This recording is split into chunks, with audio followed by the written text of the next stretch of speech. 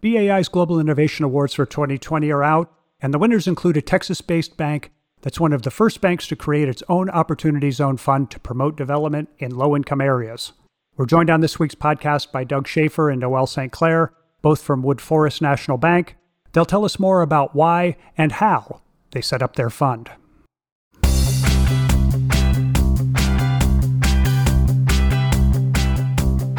Actionable insights can help power smart decisions.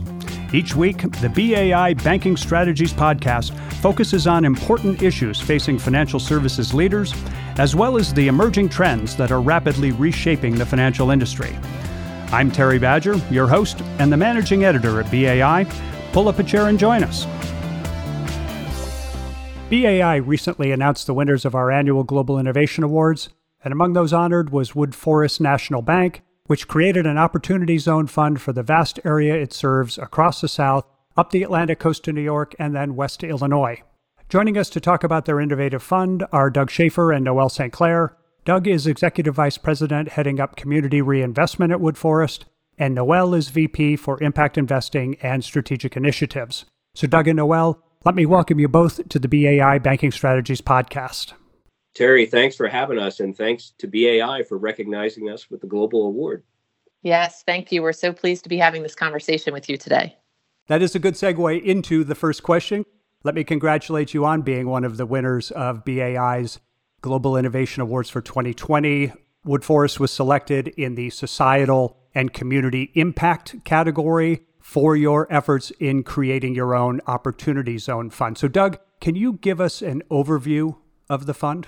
We were blessed to have a capital gain that we could put to use. And when we discovered that there was such synergy between an Opportunity Zone fund and the CRA, we really put it to good use. And really, the fund is a $20 million fund. Actually, we topped it off above that.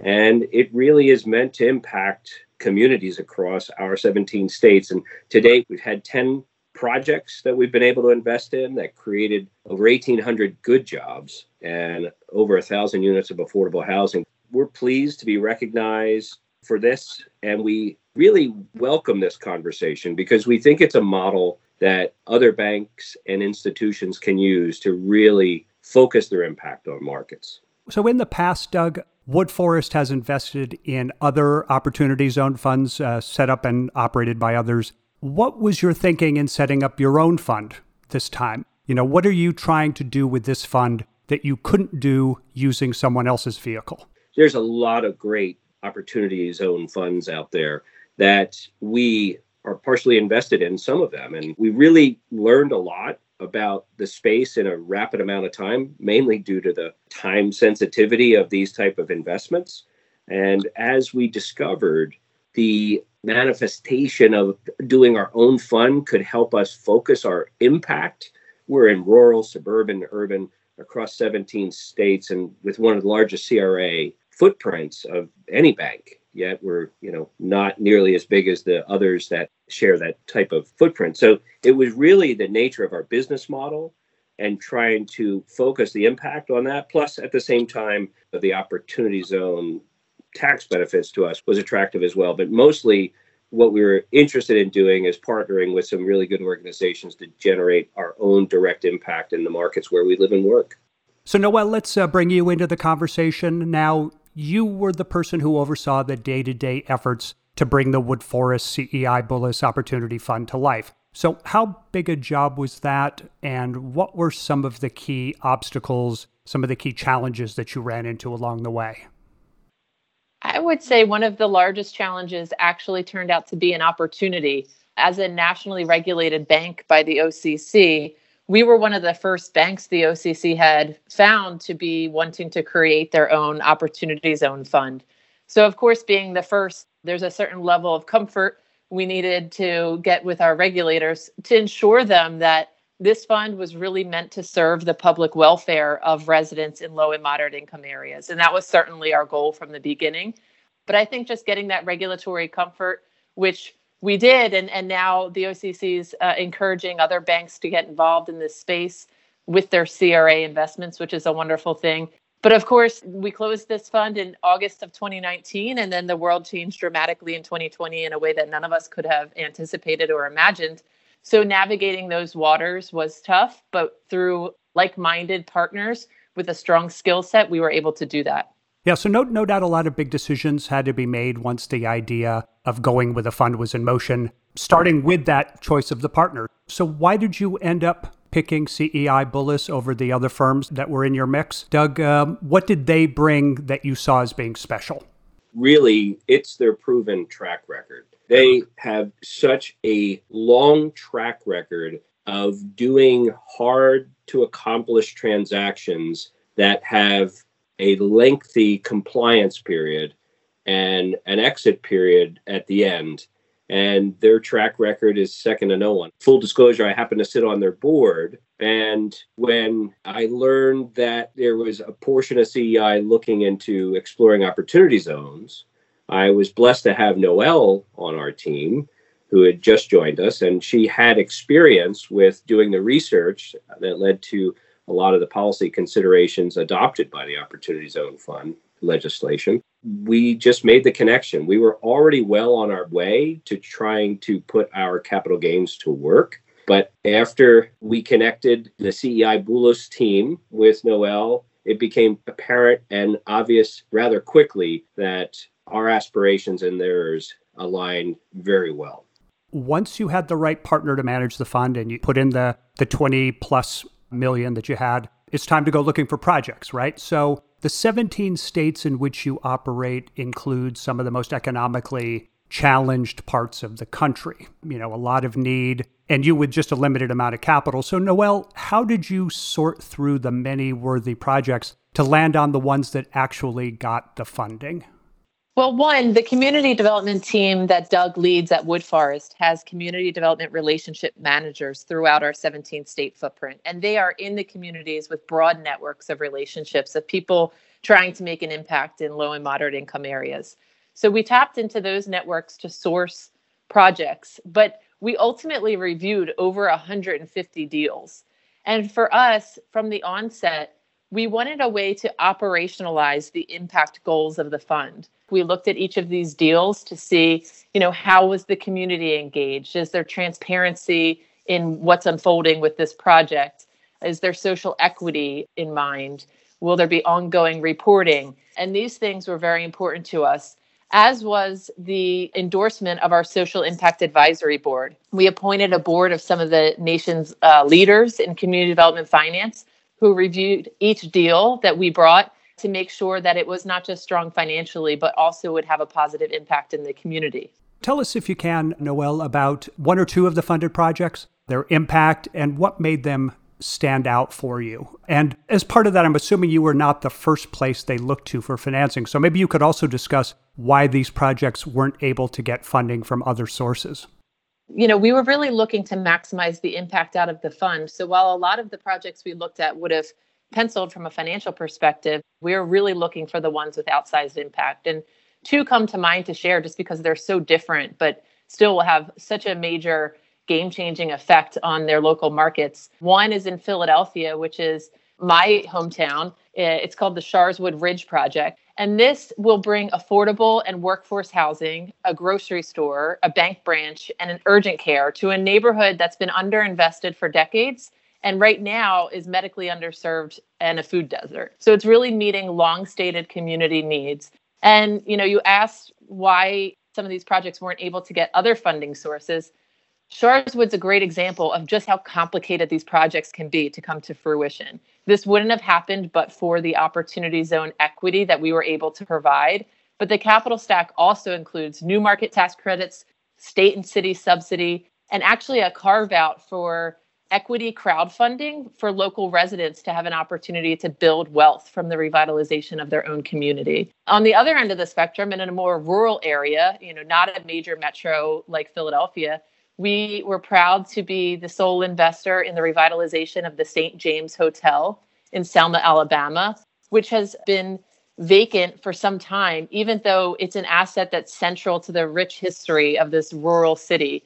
And most importantly for us, it will create 45 permanent living wage jobs in Selma that will be available to local low-income residents. So this is an example of how opportunity zones can have an impact in a smaller rural area, but in a place that we know has so much potential to revitalize these assets back to their original grandeur. So, Doug, a big part of your role in getting the fund going was handling higher level strategy, being the project's point person with senior leadership. How tough a sell was this with others in the C-suite? Since you really didn't have a roadmap to follow of other banks setting up their opportunity zone funds, right? I'm particularly curious about how you were discussing the risks involved. Well, one of the things that we pride ourselves on at Wood Forest is we really are like a family environment. It's also true that we love to be innovators. It's partially probably from the fact that the employee base is the largest shareholder in a privately owned bank, but there's an appetite for innovation, and we've been first at the table many times with things like that. Another aspect is CRA is part of the executive leadership of the team. It's that important to us that my role sits at the top and reports to the CEO. So we have dialogue all the time about opportunities to outsize our impact. So we're always having deep, rich discussions on pipelines of opportunities and innovative ideas that are out there. But we also have a strong due diligence process that pulls in all of our counterparts, the people that have to say yes in the organization, as part of the process. So when we finally sit down with the investment committee, which is the CEO, the CFO, myself, the head of credit, and we pull in the commercial lenders that have area expertise when necessary, it's an easier discussion. It goes rather quickly. As a matter of fact, when we first proposed the idea, the initial fund size was going to be $13 million. But once we saw the pipeline of opportunities that Noelle was just referring to, we upped it to $20 million. And then the pipeline was so rich, we topped it off at another $2 million. So it's great to be part of an organization that has that spirit of innovation and outsizing the impact. And I can't say other banks are like that. And I hope others can see the opportunity here and that it's worth pursuing through whatever their governance structures are. Noelle, diversity, equity, and inclusion, this is now a front burner issue in the country, certainly in the financial services industry as well. The projects you ended up funding, as part of the selection process, did diversity or equity considerations figure into your decision making? And if so, how? Absolutely. We were looking at things like community engagement and social equity to ensure that the projects we invested in had local buy-in. They were part of a community's vision for itself. And we really took an asset-based approach, meaning we recognized strengths that were in these markets that haven't been able to realize their full potential due to decades of disinvestment. And for a number of reasons, capital hasn't flown equally throughout the country. So for us, you'll see in our portfolio that the majority of the communities where we invest are predominantly occupied by people of color. You heard about the Selma investment, which we know Selma has a very special place in the decades-long fight for racial equity. And that was, integral to us to make sure that asset got brought back and was revitalized in a way that supported the local community of Selma. But another example is our investment in Pembroke, North Carolina. Again, a more rural area than you'll see much opportunity zone equity investment activity. But here we invested in affordable student housing at the University of North Carolina, Pembroke, which it's a multi-phase project that will build 138 units, nearly 500 beds of student housing in this highly distressed rural town. It's part of the UNC North Carolina Promise Campus program, which provides in-state tuition costs for $500 per semester to keep college affordable. But what we learned is that since the housing costs were so high, there was still a barrier for low-income students. So through this investment, we were able to offer equal access to higher education. And UNCP was founded by the Native American Lumbee tribe of North Carolina, which is the largest Native American tribe on the East Coast and has a very diverse student population. Going through the intricate process of setting up the fund, getting past the obstacles, both internal and external, all the work involved in allocating the money, you no doubt have learned a ton. So as innovators, Woodforest should expect others to follow their lead. With that in mind, Noelle, what key bits of advice would you give to a bank that was thinking about creating its own Opportunity Zone fund? I once heard thinking new things is creativity, doing new things is innovation. And it's not easy to do new things. Luckily, I work for a bank that sees urgent needs, isn't afraid to take the risk of being the first at the table and try something new. So I would say don't be afraid to be the first to try. But for banks that don't have that type of appetite, I think it's helpful to talk to others who have tried before. In our quest to create an Opportunity Zone fund, we talked to really almost every high impact investment manager that was active in the space, just to understand from both their successes and their failures, learn as much as you can so you can increase your chance of success. And for us, what was really critical, as we've mentioned, is choosing like-minded partners. And that goes from our fund manager to the developers. We have to align ourselves with people who have similar visions for us. And that was critical for the success of this fund. So now that you have all of this hard-won knowledge, it would seem to be a shame if this fund is just a one and done. So Doug, I'm sure you have some good projects from 2020 left unfunded. Can we expect to see more opportunity funding in Woodforest's future? Or perhaps you have another innovation brewing? Well, we have to do the hard work before our creative ideas become the innovation. So we'll leave some of those unsaid. And we would feel really blessed if we had the recurring issue of a large capital gain we could put to work. But those are few and far between. That one came from the sale of a business. We do have smaller, more regular capital gains. And from those, we will deploy them in high impact, multi-investor, multi-asset Opportunity Zone funds that we source and continue to do diligence on. And we will look for making sure that innovation DNA that we're proud of never stops. We're not afraid to partner, challenge each other, challenge other banks, challenge communities to step forward with us and meet the cause. And we don't think we're even scratching the surface of the scale this could have.